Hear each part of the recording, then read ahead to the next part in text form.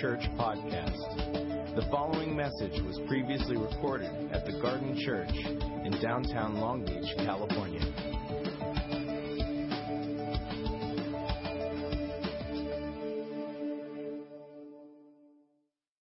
Journey and talked about the healing ministry of Jesus last week, and really recommend listening to that if you missed it.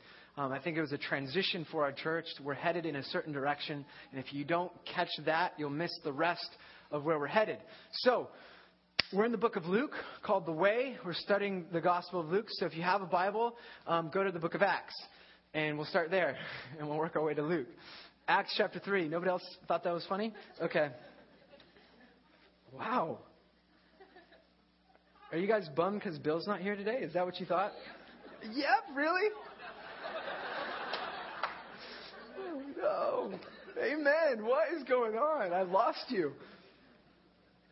Acts chapter 3. Here we go. Verse 1. One day, Peter and John were going up to the temple at the time of prayer at 3 p.m.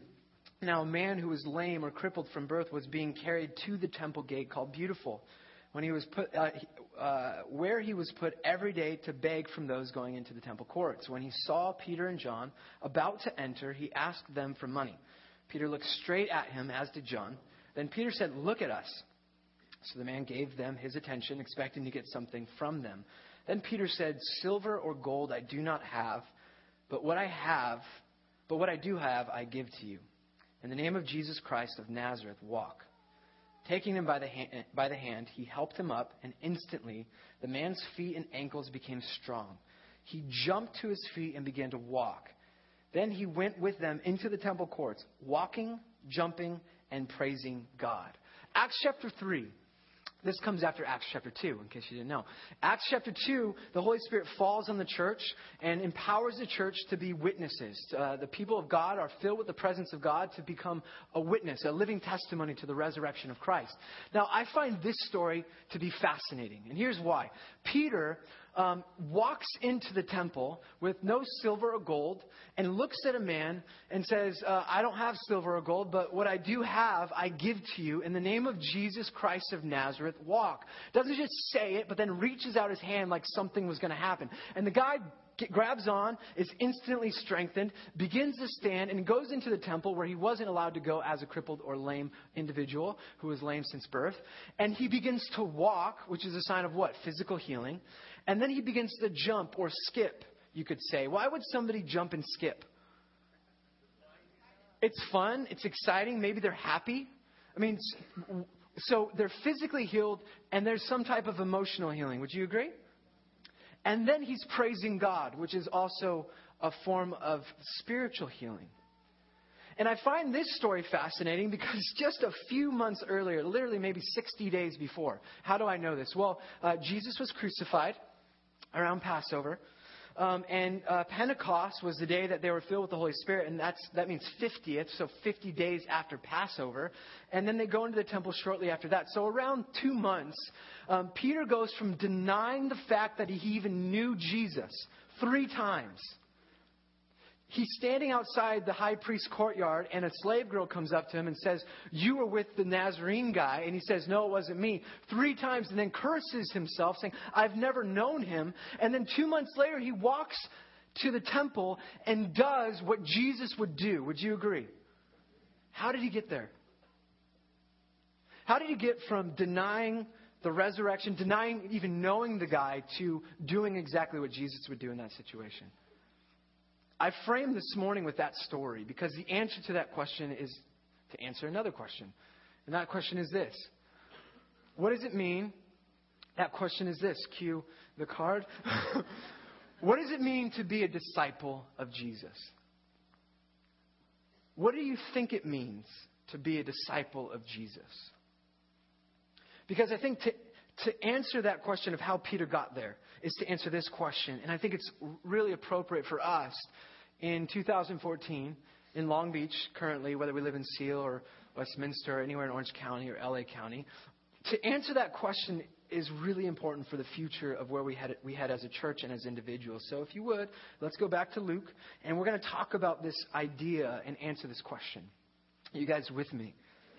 All right, that's a better response than, are you excited for the second service? Yeah. Verse 3, he got into the boat. He got into one of the boats, the one belonging to Simon, and asked him to put out a little from shore. Then he sat down and taught the people from the boat. When he had finished speaking, he said to Simon, put out into deep water and let down the nets for a catch. Simon answered, Master, we've worked hard all night and haven't caught anything. But because you say so, I will let down the nets. When they had done so, they caught such a large number of fish that their nets began to break. So they signaled to their partners in the other boat to come and help them. And they came and filled both boats so full that they began to sink. I want you to picture that. A huge catch.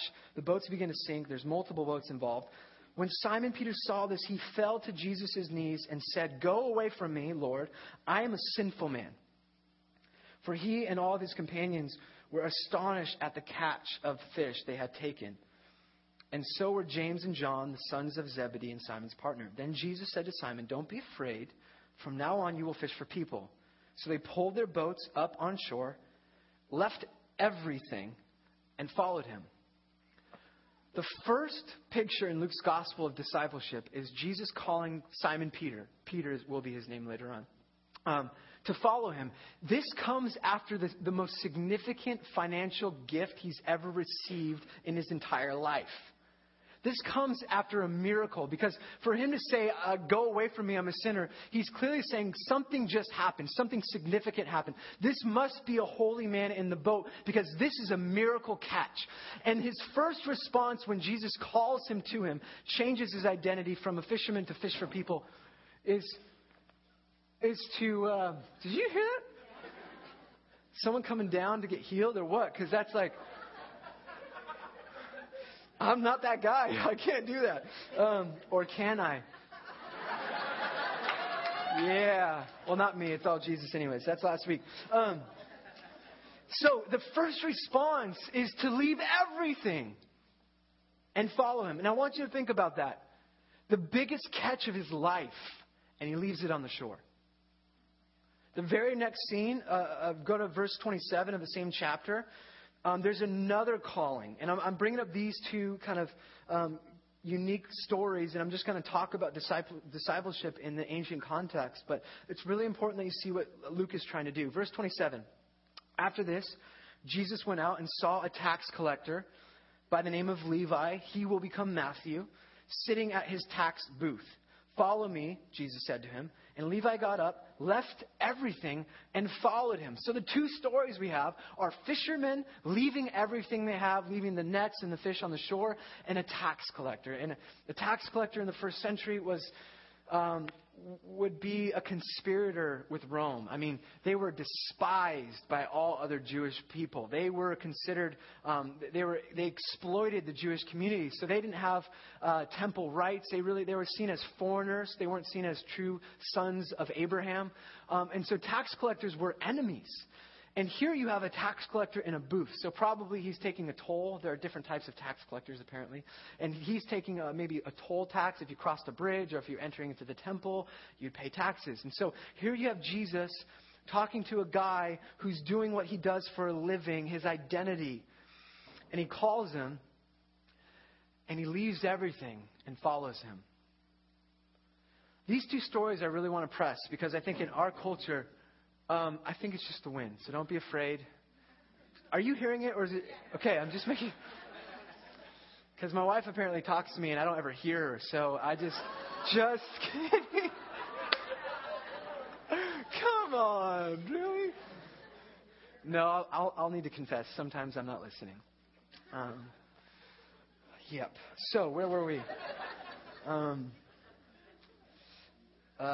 What was I talking about? Jesus, healing, tax collectors. Oh, no, that's not it. Seriously, what's that? The toll, tax collectors, blah, blah, blah, tax. Okay, I've got notes, so hold on. So, okay, here we go. Here's the picture. So, the picture is they leave everything and follow Jesus. And in our culture today, I don't think that's what we think discipleship means anymore. Would you agree? It doesn't seem like discipleship is this response of leaving everything behind and following Him in a new way. In our day and age, in most churches, and sometimes even here, we might have done this. Discipleship is seen as static, not dynamic. What do I mean by that? Well, you might have thought that following Jesus is simply saying yes to a prayer somewhere, like raising your hands here even and saying, I believe, Jesus, you are the Son of God, confessing that. And then it's static. You just go on living your life like nothing happened. And now you've got this ticket of some sort, like a transaction's been made in this prayer. And that is true. I'm saying when you confess that Jesus is God, there is a transaction. You go from death to life. You go from being saved, not saved to saved. But I think in our church culture, we make it like, let's just make a decision. And discipleship is about living your life like you would already live. Or it's about continuing your life that you already had. Like Jesus comes along as a great blesser of all your dreams. Like it's static because we say yes to Him and we keep doing what we were already doing. Do you know what I'm talking about? But we feel really good inside because one day He's going to take us out of here and zap us up. And we'll leave it behind. That's not biblical at all. In fact, He's going to come back and there's going to be a new physical earth and a new heaven. But that's a whole other conversation. I'm talking about discipleship and why do we allow ourselves to think that if it was true then it's not true now. I mean, I've just been processing, and this is just me talking to you guys as a church that I love. It just seems like we've been missing the point. Discipleship is a dynamic movement. You could say, what's the next line?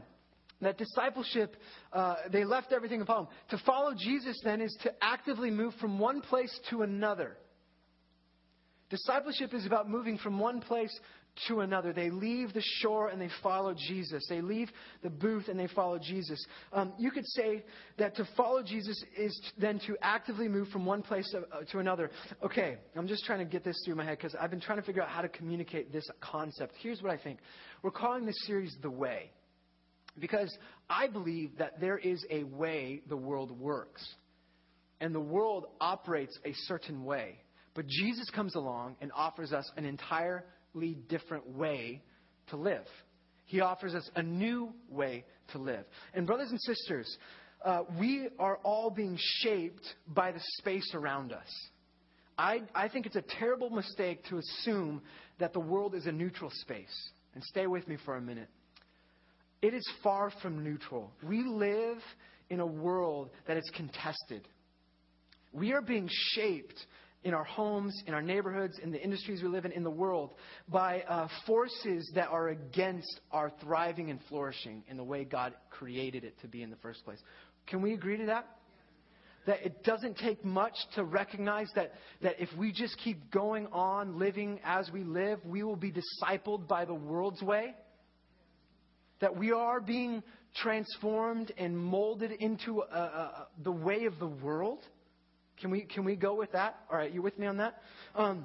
So our lives are being shaped not by chance and not even by choice, but by forces that are vying to bend us a particular way. And we are, by default, disciples of the world. And the world's disciples, our lives, as the world's disciples, our lives begin to take a particular shape. And here's some of the things that I believe. We move from faith to doubt. We move from love to insecurity. Look around you for a moment and think about this. Think about the people you interact with.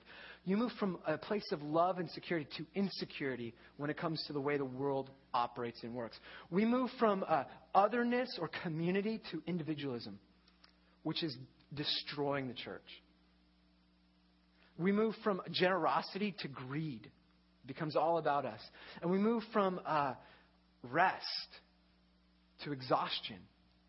If we continue thinking that the world is just a neutral place, we will be discipled into those places, into doubt, into insecurity, into individualism, into greed, and into exhaustion. Can anyone say, yeah?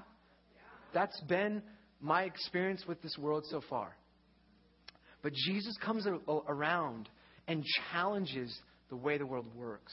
And he offers us a new way. And discipleship is about moving from one thing to another. And here's a couple of things that I just thought were interesting. The discipleship is a dynamic movement where you move from death to life, where you move from shame to acceptance, from self to others, from consumerism to mission or living for others, from striving to abiding. Is there another slide that you got? I put a couple more. No, you didn't get that one, huh? I didn't email you. Sorry. There are a couple other ways that we see this work out. We move from sinfulness to holiness. We move from brokenness to wholeness. We move from addiction to freedom. Does anyone think this is good news? We move from pride to humility. We move from all sorts of things, and we find ourselves becoming patient and kind and gentle and full of love and peace and forgiveness. Jesus moves us to become fully alive in Him. This is what discipleship is about. From moving from one place to another. It's not static. It's not make a decision and then go on living your merry way. It's about becoming a person that really lives. Are you with me? This is what this life of discipleship is all about. It's all about a new way to live. To follow Jesus, then, is to actively move from one place to another. Where do you need to move from? As you examine your life, what are the areas that you see that you need to move from here to that direction?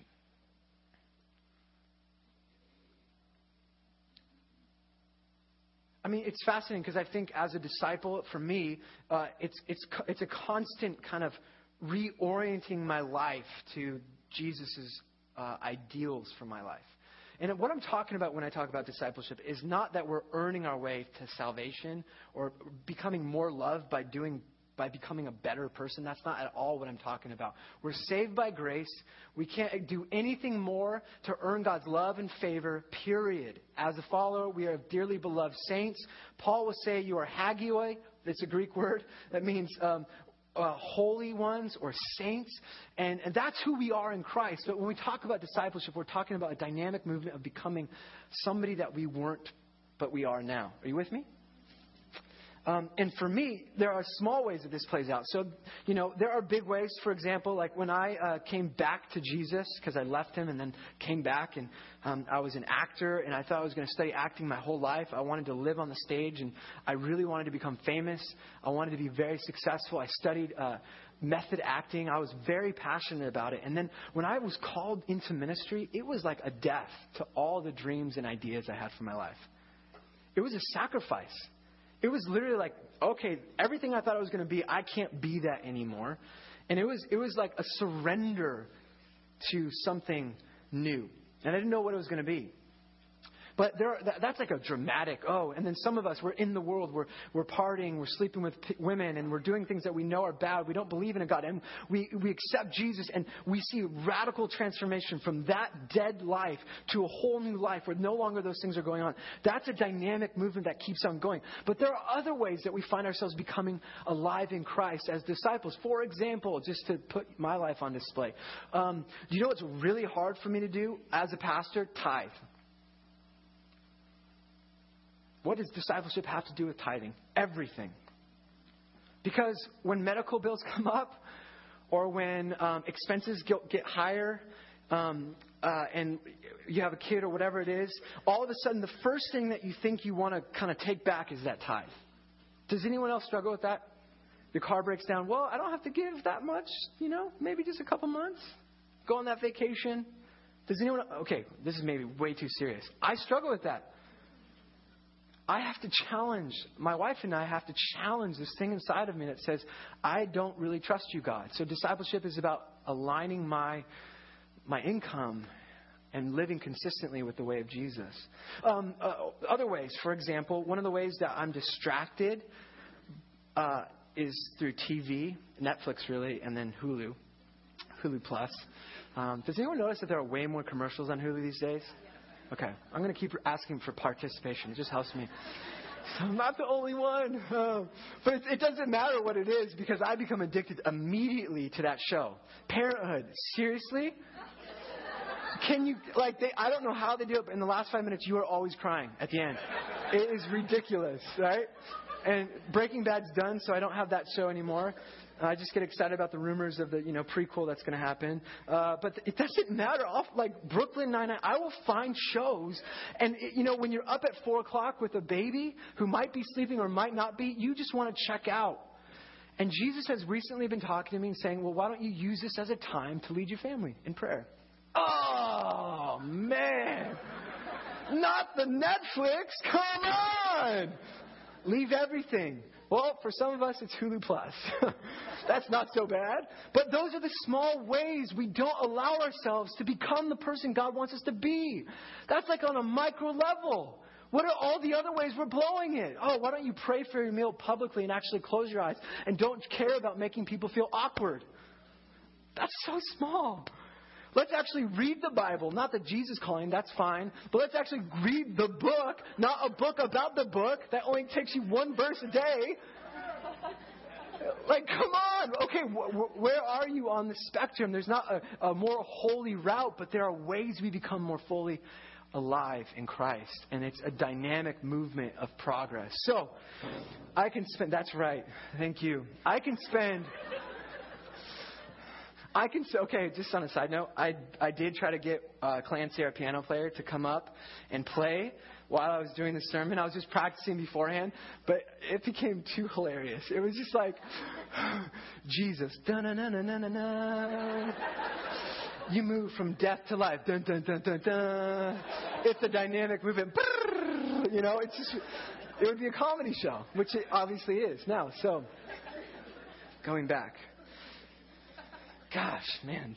Anyways, I don't even remember what I was saying. Okay, we can spend the whole rest of this day and we can start writing series on all the ways we can challenge this idea in our own lives. That it's about being filled with Christ. It's about having the character of Christ. It's about moving from shame to acceptance. When I said that, I know something went on, just hit so many of you.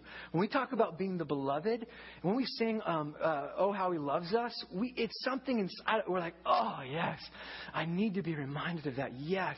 And so much of our discipleship talk and talks are just about that.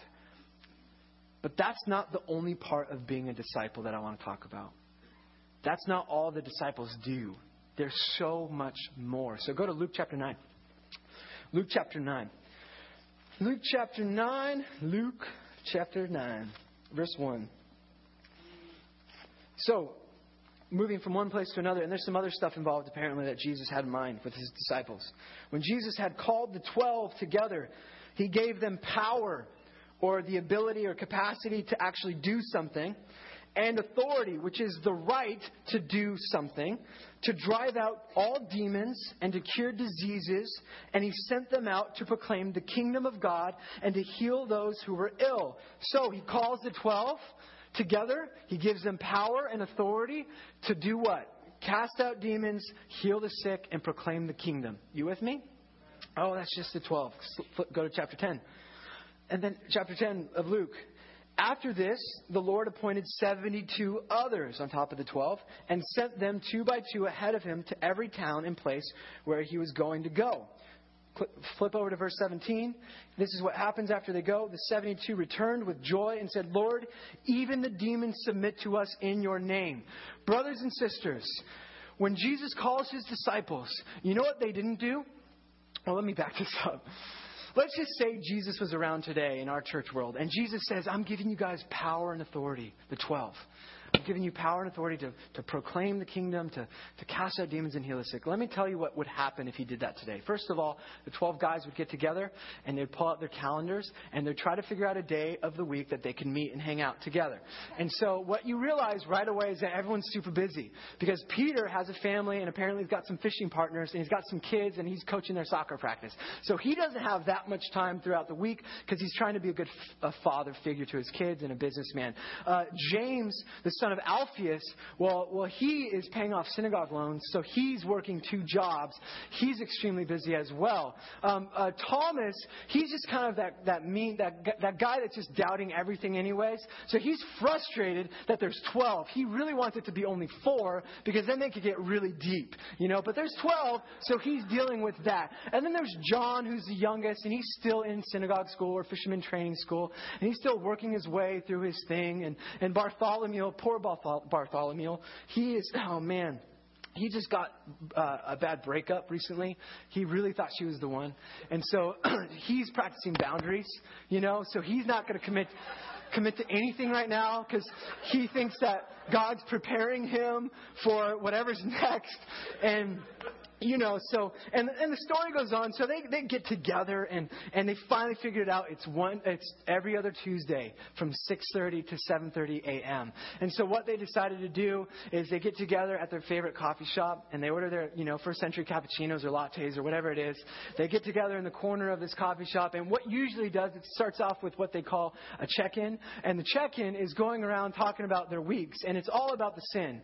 It's all about the ways they've blown it. It's all about the fights they're having with their wives or their girlfriends or the longing to be back with the one. It's all about that stuff. And then they finally open up the book about the book. And the book about the book has 1 verse and a couple of pages about that verse afterwards. And it's really, really watered down. And it's all about whether or not the power and authority is for today. And so Thomas keeps saying it's not for today. Clearly it's not. I haven't seen it. I haven't touched it. I haven't experienced it for myself. And John's just so passionate. He's like, it's got to be for today. And they don't ever get around to actually doing the stuff. What did the disciples do? They did what Jesus did. But why? Why? Why is the church without power? I should sit down. I don't have a stool. Why is the church talking about the stuff and not doing the stuff? What defined the disciples of Jesus Christ? They did what Jesus did. It should be no surprise to us that Peter walks into the gate and does exactly what Jesus would do if he was in that situation. And has the faith to not just say it. Do you have any idea how many times I've walked past a 7-Eleven and whispered to myself, I don't have money or gold. In the name of Jesus, pick up your mat. But I've never been willing to say it out loud and grab the guy's hand. I've been wondering, maybe God's like, go for it. What's the worst that can happen? You look like a fool. Anyways, I'm just confessing my stuff too, because I keep saying no to that as well. The point is this. Here's the point. Discipleship is not about talking about the stuff. It's about doing the stuff. And here's what it means to be a disciple of Jesus is to do what Jesus did. And I have plenty of evidence and proof. Let me show you. In Israel, learning and education was based on an intimate relationship between a teacher and a student. One of the scholars, an Old Testament scholar, says this. In the ancient Near East, teachers had always gathered around themselves disciples in order to receive instruction and pass on their ideas. In the Jewish community, the basic unit of instruction was the family. The expectation the parents had was to pass on their faith and lifestyle to their kids. Deuteronomy 6:4 talks about telling the great stories of God to your kids so that they would grow up as followers of Torah, the Old Testament. But there are 2 primary reasons that the intimate relationship between a teacher and student, for an intimate relationship. Here are the 2 reasons. Number 1, teaching in the ancient cultures was largely transmitted orally. We didn't have paper and pen to write it down. And number 2 is teaching was to be lived out by being with the teacher and imitating their life. The expectation of a disciple was to imitate your teacher's life. That's what was expected of you as a student. And so in ancient cultures, we see that the disciple wasn't just to know what they knew, what his teacher knew. It was to do what he did, but to become like his teacher. And then there's even, we've talked about this before, but there's a rabbinic tradition. And I've talked on this in detail, and I'm just going to kind of go over this quickly for those of you that haven't heard. But the Jewish community, they were given the Old Testament as Torah, life. And it was the instruction manual for how to live. And it was what separated them from everyone else, every other nation. It was the fact that God chose that community to represent Him on earth. And the way you represented Him was to live Torah, to live the life of the Old Testament, basically. Now, the way to preserve culture was to train and educate your kids. And so they developed a highly systematic education system. And it started with Beit Sefer. And Beit Sefer is called House of Books. And every single Jewish boy and girl from ages 6 to 10 would go to the local synagogue. And they would be educated in the Old Testament. Mainly Genesis, Exodus, Leviticus, Numbers, and Deuteronomy. There's 5 of them. And those 5 books, they would be trained in the law. And then after that, they would graduate at 10 years old. And most of them would go off into the workplace. They would become apprentices to fishermen. If their parents were fishermen, they would become stonemasons. They would live what their family did. But the education system continued, and the best of those 10-year-olds would go on to the next level of education, which was called Beit Talmud. And Beit Talmud means house of learning. And here, from ages 10 to 14 or 10 to 13, those kids that were the best of the best would be trained in the entire Old Testament. And after 3 to 4 years, they would have the entire Old Testament memorized. Genesis to Malachi, memorized. In their memorization, they would also pick up on the rabbi teachings, the oral traditions that weren't written down during the time. And so they would be educated in those ways. Now, after that, around 13 or 14 years old, most kids, if not all, would go home. Then they would learn the family trade and they would kind of integrate into society. But what would happen after that is the best of the best of the best. Those that were the smartest and the brightest and had the most capacity, they would continue their education and become a Talmudim. They'd become a disciple of a rabbi. And they would study in Beit Midrash, which is house of study. And there they would go to a local rabbi. And they would petition to a rabbi and say, I want to follow you. And then the rabbi would grill them and just question them and think about all the possibilities that this kid needs to know. Because the rabbi wanted to know, can this kid know what I know? Can this kid do what I do? Can he become like me? Because a rabbi wanted to spread his teaching, which was his lifestyle, around the world. And the expectation of that disciple was he had to be the best of the best and the best. And if the rabbi thought he was the best, he would say, come follow me.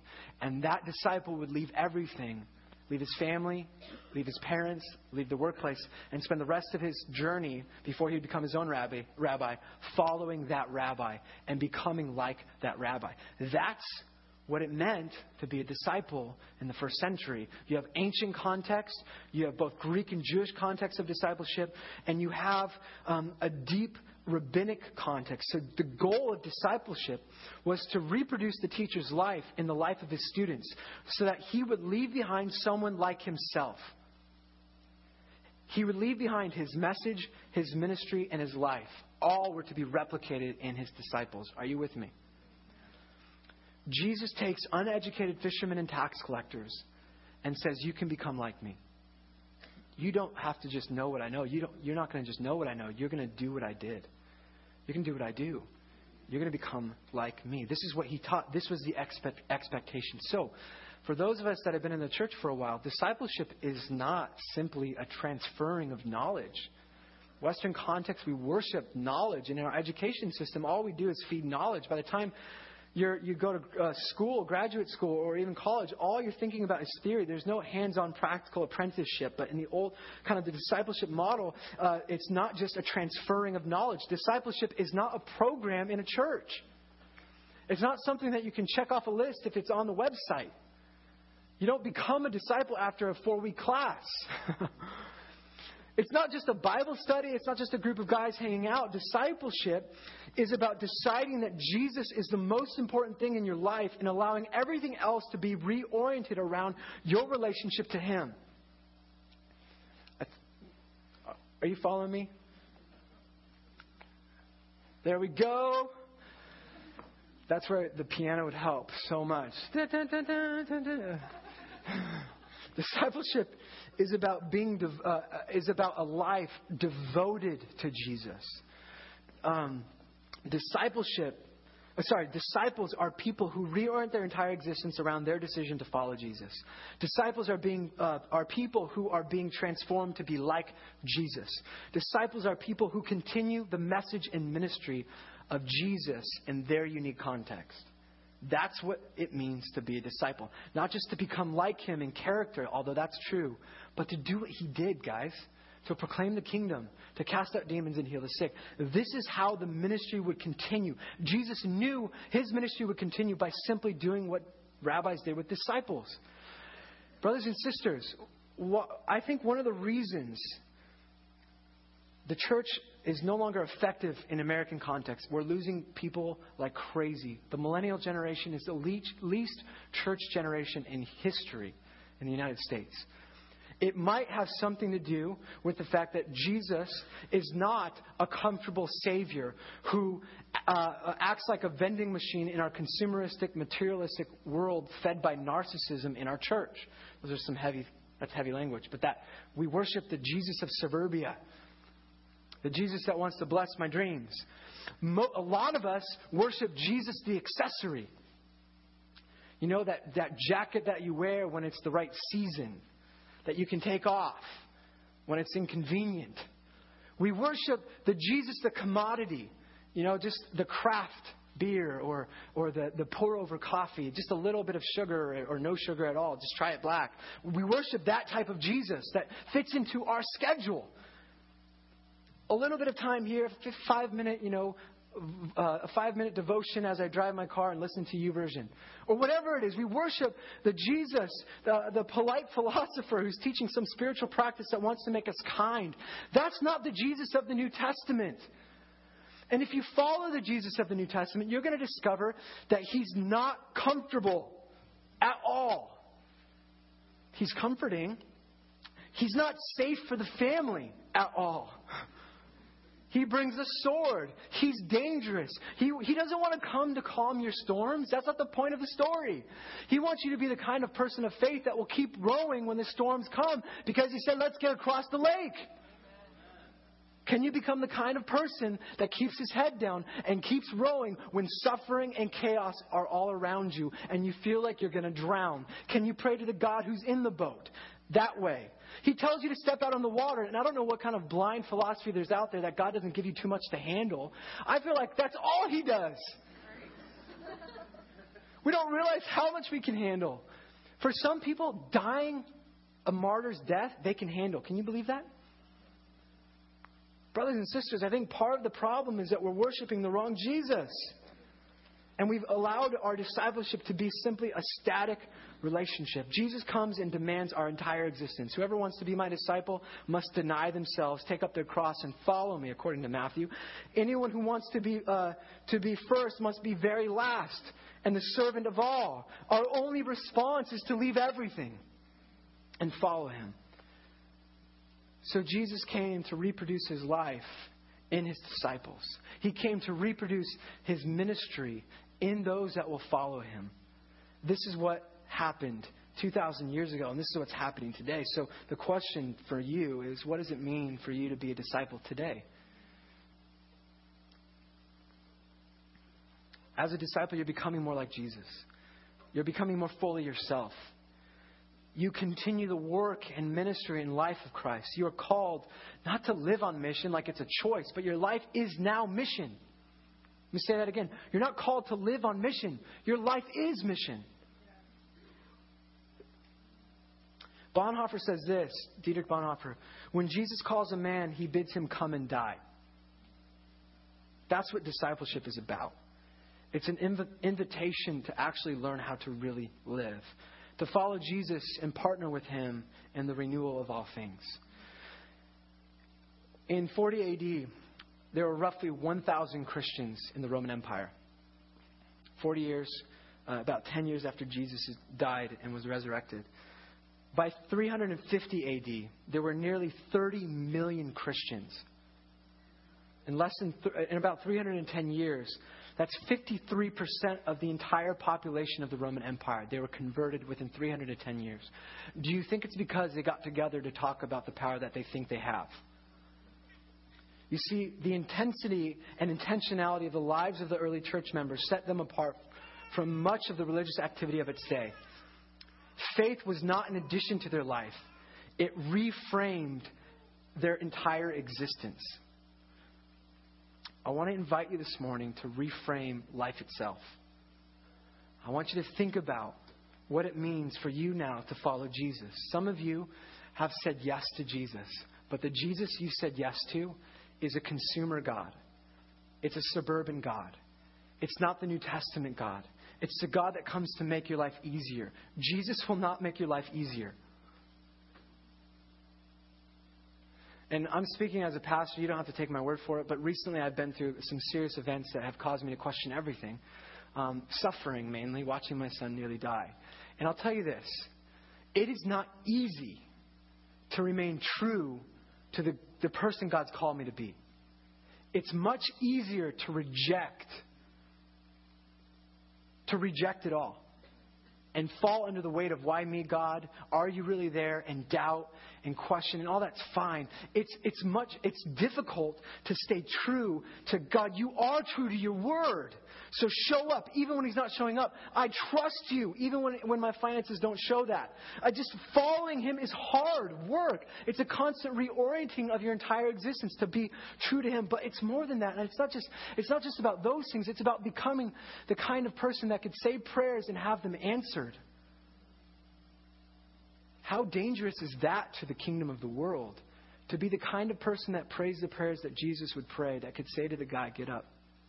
Let's do this. That's what you're called to be. That's what we're invited to be. It's not, okay, go check out and grab Jesus Calling. That's fine. Read Jesus Calling. It's so much more than that. It's so much more. And you're invited into a great story. And I want to invite you to reframe life itself. For those of you that have said yes to the wrong Jesus, the accessory, the addition, the commodity, I want to invite you to say yes to the real King. And I have 2 questions to end my time. I'm going to have the worship team come up. We're going to respond. My first question is this. We talked about discipleship being a dynamic from one place to another. I really want you to consider this for a moment. What must you leave behind? If you're going to say yes to Jesus, what are you leaving? I've mentioned, some of you, it's big stuff. It's clearly sin, addiction, alcohol, habits, sex, greed. Yes.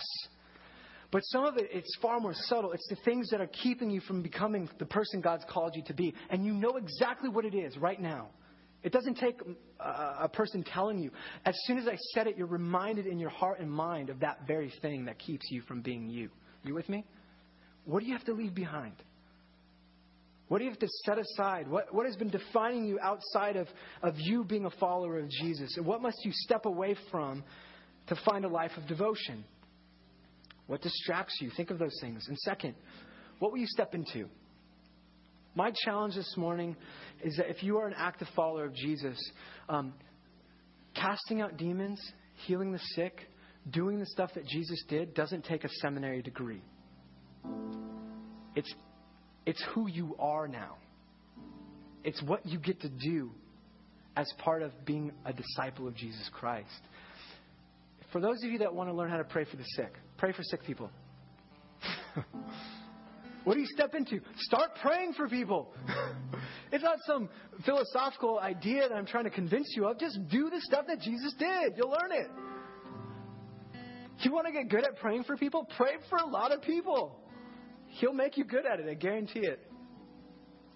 If you want to pray for sick people, go to the homeless, go to the rescue mission. There are a lot of sick people there that are hurting, that sickness has paralyzed them. Go spend some time there and just be a gentle servant that prays quietly. I guarantee you will learn how to pray for sick people.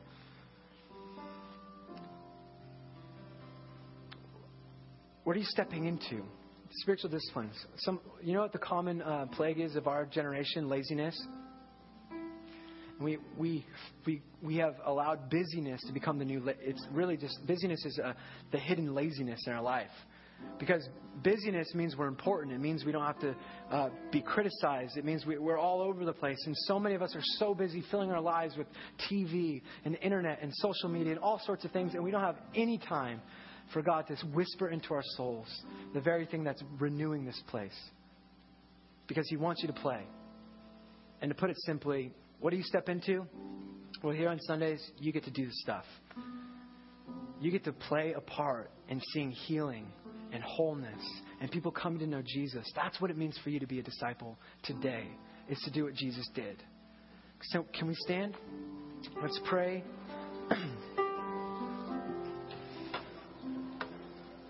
Now, I just want to invite you to close your eyes right now. And I know there's a timeline, and we're all excited to get home and eat that sour cream and onion dip. Those little mini hot dogs. Oh, thank you, Lord, for a Super Bowl Sunday. Some of us are excited. But I don't want you to miss it. Miss an opportunity to actually move forward, to leave something behind and move forward. So I'm just going to do this. Some of you need to say yes to the Jesus I'm talking about. Will you just raise your hands and say, yeah, it's been a while. I need to say yes to that Jesus. Just raise them up high.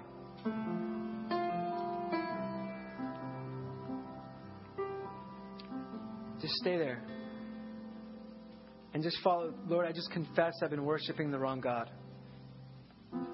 I've been worshiping a God I've made in my own image. It makes me feel comfortable and safe. Jesus Christ, Son of God, the resurrected Messiah, would you come and be my Lord? Teach me how to follow you, not the other stuff I've been following. And I confess I've missed it, but I thank you that I've been forgiven. Help me reorient my life to you. In your name, amen. Thank you. That's a lot of you. So there's a lot. I'm not done. Some of you, and you're going to be all weirded out by this, we need power. You need to be filled with the Holy Spirit.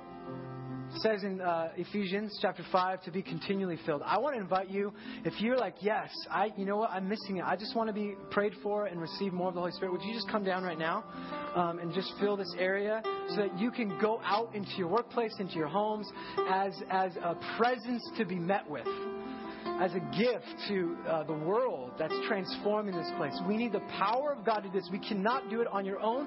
You can't do it because you read your Bible. You can't do it because you're in a small group. You can only do it through the power of the Holy Spirit.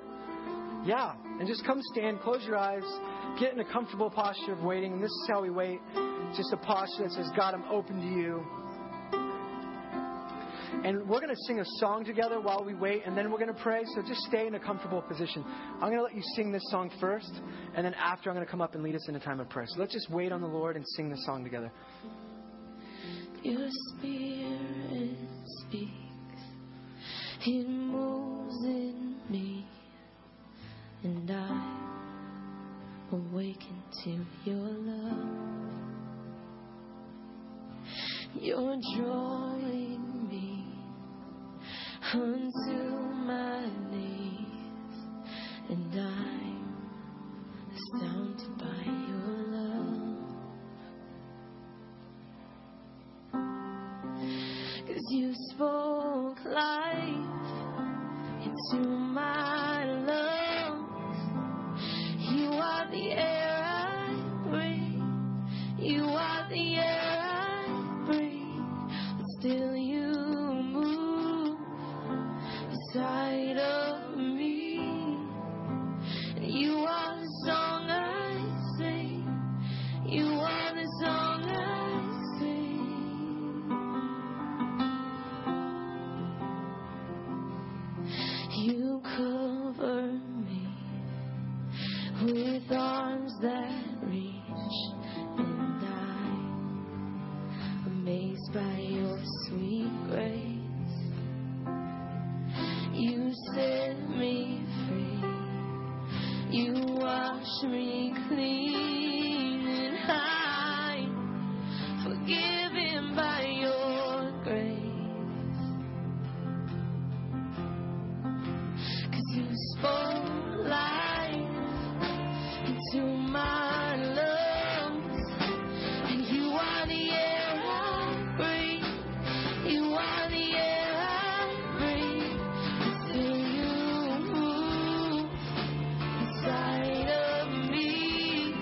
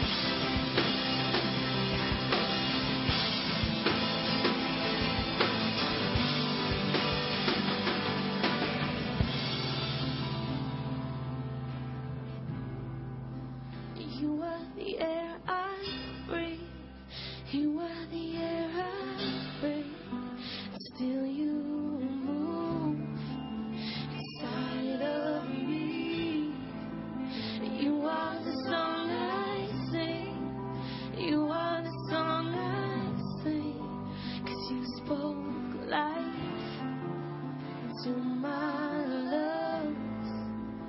You are the air I breathe. You are the air I breathe. Still you move inside of me. You are the song I sing. You are the song I sing. You spoke life to my life. You are the air I breathe. You are the All right, I just want to stay where you are. Keep your eyes closed. For those of you that came forward, what a great song just to receive. I just want to pray that the Holy Spirit would fill you. Holy Spirit, would you just come and minister to us uniquely? We've come forward, God, obviously responding to you. Just more of you, God. We just pray that you would fill us. If you came forward, I just invite you to have a posture of receiving. Invite the Holy Spirit to fill you. Now we're going to pray. I just want our prayer team, if you can, go around praying for. There's a lot of people up here. We'd love to pray for you guys. And just stay in a posture of receiving while this happens. Hey, so those of you that are new to church, I just want to let you know what's going on. I grew up in a non-charismatic experience. I didn't believe that the Spirit was for today. And then I met the Holy Spirit, basically. And that changed my whole understanding. And the individuals coming forward, just stay where you guys are. They're just wanting to receive, and we believe that God actually will meet with us. And it has nothing to do with our capacity at all, but our openness. And then as a prayer team, we actually don't pray crazy things. We try to be as normal as possible, as non-supernatural as possible, because we are so normally supernaturally supernatural, you could say. And so we're just going to go around laying hands and praying, and some people are laughing, giggling over here. It's kind of funny. I always laugh at people. Some people cry when they receive the Holy Spirit. They just start crying, and I make fun of those people too. But it's totally okay to be in a place of just openness. Some people will shake. Some people feel the weight of God and they just want to lay down. And whatever that is, just freedom, permission to go for it. So let's just pray. They're going to play music. I want to close our time. We're going to keep going, but for those of you that need to go, feel free. I'll just close our time. So Jesus, bless everyone here. May we bring this out, God. May we do the stuff that you did wherever we go.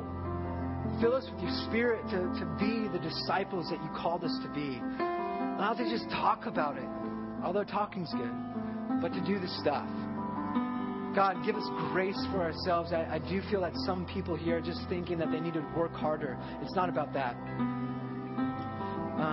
And Jesus, I just want to pray too for my brothers and sisters, those that are living in addiction, that there is freedom, that there is another way to live. And I pray for those, there are some, I just feel it right now, that there are those that are called to other nations. You have a missionary calling to go to another place. I would like to pray for you if you could come forward. There's probably a few people that just feel called to a unique place. I want to pray for those. So just come forward and let me know. But in the name of Jesus, I bless you. You guys have a great week. Don't forget to sign up for our second service. And the rest of us, we're going to get prayer. So come forward if you want prayer.